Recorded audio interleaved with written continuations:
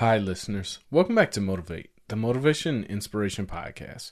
I'm your host, Dahi D, and today's guest is Sam Walton talking about how he built Walmart. I chose this episode because Sam Walton achieved what so many of us want to actually achieve. He started off from nothing, grew up poor, and only had the mentality of, I really want to work. I want to work hard at something, and I want to be successful at something. Sam Walton became the wealthiest person in America, and he didn't change his attitude towards people one bit. He kept the same attitude where it's always about delighting the customer, and it's always about giving your best. You'll notice in some of these rules that Sam Walton actually cared about his work and he cared about the people. Two of my favorite rules are: one, keep your promises. You should always keep your promises to people. And two, focus on being the best. You need to have that type of energy whenever you step into the arena. Everything in life is a competition, so you have to be the best to win. That's it for me today. Thank you all for listening. I truly hope you enjoyed today's episode. Neither one of us knew the business. True.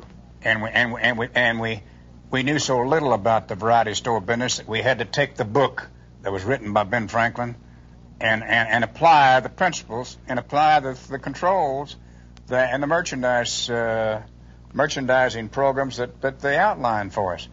But of course, knowing you and knowing myself a little bit, we added on, didn't we? That's exactly right. But we were mavericks even then, and we started doing strange things like cranking up ice cream machines on the sidewalk on Saturday night, running popcorn on the other end of the sidewalk, hawking anything we could hawk on that looked like it might have a chance to sell wherever. It made an easy life, actually. We worked hard. That's right. But it gave us a vehicle to ride on. That's right, exactly. Without having to buy merchandise, ourselves all the time, or distribution centers, not having to do the thing we'd had to do when we built Walmart. We've had a lot of great leaders in this company.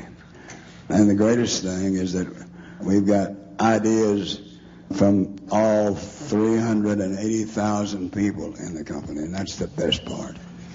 We're all working together. And I hope we can keep it going that way. That's the secret. That's the key.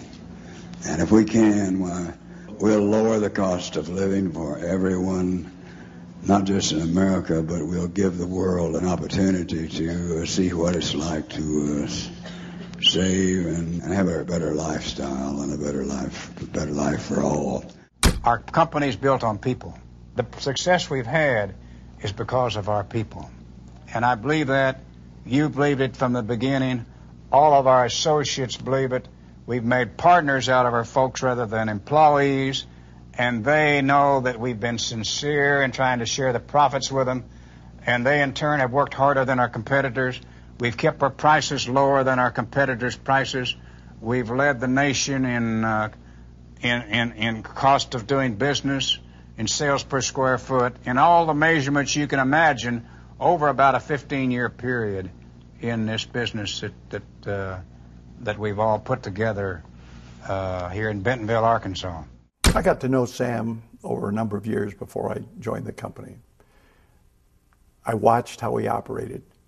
And more than anything else, I watched how he treated people. Sam genuinely cared about other people. Sam did not have an ego. It wasn't all about Sam.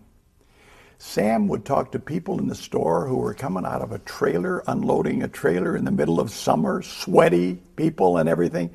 He treated them no different than he treated the President of the United States.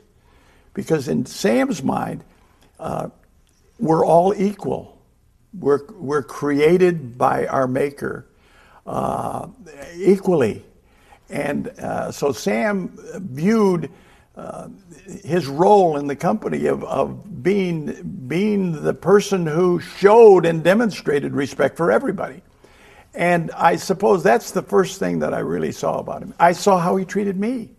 And then it's interesting, you can watch how people treat maybe waiters and waitresses or servant people, people in the service industry. And you can tell a little bit about them by the way they treat them. And he was a very, very humble man. The chain store bug had already bitten me. All right. And it wasn't long. As soon as I could afford it all, I started casting around for another location. And where was that? Fayetteville on the square? It was that little 18-foot store. Shotgun, 1952? 1952.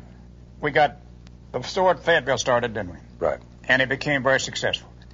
So then one day I got a call from Ben Franklin, and they said, hey, we got a store in Kansas City.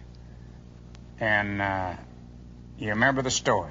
I certainly do. And I thought, well, if I've got to go to Kansas City, I've got to get me an airplane. And I had never flown. Probably first looked at it in 53, I'd say. And this was our first venture in a shopping center. Yeah, and there were practically no shopping centers in 1953. That's true. That's exactly right. And this was something entirely new and different. Everybody was skittish of it. Yeah, no one else wanted the franchise, That's really. right. Another one of those situations. Right. And Bud said, well, I'll take half of it. I think I can put enough money together to get half of it. I said, well, if you can, I'll try to do my part. And we'll go up there and we'll just take another gamble. Sure right. And it was a gamble. It was out 20 miles from the Kansas city limits. Time we got the store open. Why, it was a winner from the day we opened. I mean, it was the best profit store. I know one year it made $30,000, which to us was more money than we'd ever heard or ever dreamed about being able to make out of one store. His desire to always focus on being the best. We did not focus on being the largest. That wasn't the focus. The focus was being the best at what we did. I've been terrible about setting goals all my life and trying to get there. And one of my goals, as you well know, was to make that the best store in Arkansas. That's right. And we got there before we left town. We became the biggest store, the most profitable Ben Franklin store in the state of Arkansas. And Sam was driven by the idea of we're in business to serve people. Let me just share with you what Sam's vision was. His vision was to reduce the cost of living for people who shopped in our stores. And it began in small rural communities, spread to mid-sized markets, spread to suburban areas, and ultimately to major metro areas. And he was absolutely driven by the fact that we're going to reduce the cost of living. The second part of his vision was do it with a group of people who believe in what I believe in. And so there was a natural gravitation to Sam. He was a tough manager, but it was very obvious he loved people. He loved to talk to people. Very, very unusual, the relationship that we've had, and I think the respect that we've always had for one another. Disagree, yes, both of us at times. And you win some and you lose some. But after it's over with, we just go on down the road and what decision was made, and that was it. It's been very rewarding, and to look back, we're talking somewhere in the neighborhood of 40-some years now in close business. Both of us didn't have any money. I borrowed most of mine and finally got it. Some of it paid out when we left Newport. So it's quite a story, but we relied on each other. You always, to me, seemed like a balance wheel. I wanted to gamble to a greater degree always than maybe you were ready to do. And I would listen to you. We'd argue a little bit maybe. But once we decided we were going to go or not go, why, we were both together. And I think that was something that we can be awfully proud of. In 1983, when we hit the 8%, Sam, I don't know that I've ever told this story before, but Sam Walton came down to my office and he said, do you think anybody in the company remembers that I promised to do the hula if we made 8%? And I said, everybody in the company remembers that. And he says, well, you got me into it, so you arrange it and don't screw it up. And left. Well, I had a trip that I had to make to New York, and so we got up there and we staged this thing, and there was press from everywhere. This is so ridiculous, but I tried for 3 months. Well, I thought for 2 months that it would actually happen, but our numbers were just barely 8%. Pre-tax, 8.04. And everyone in the company said, Mr. Walton, you've got to perform. We did it. Now you do it. Okay, you ready? Yeah, right over here. All right. This is going to be terrible. Grab him by the hand. And I'll never do it again. I'll never challenge our folks again. Okay, never stay there. Okay.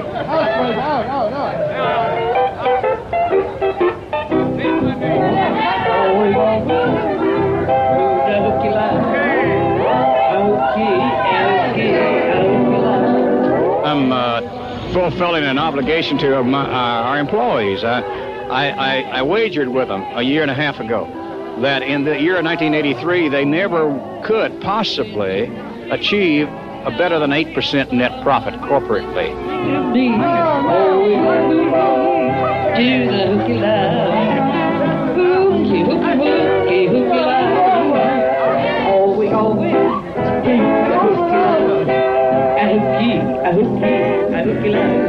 Everybody loves Hooky Love with the load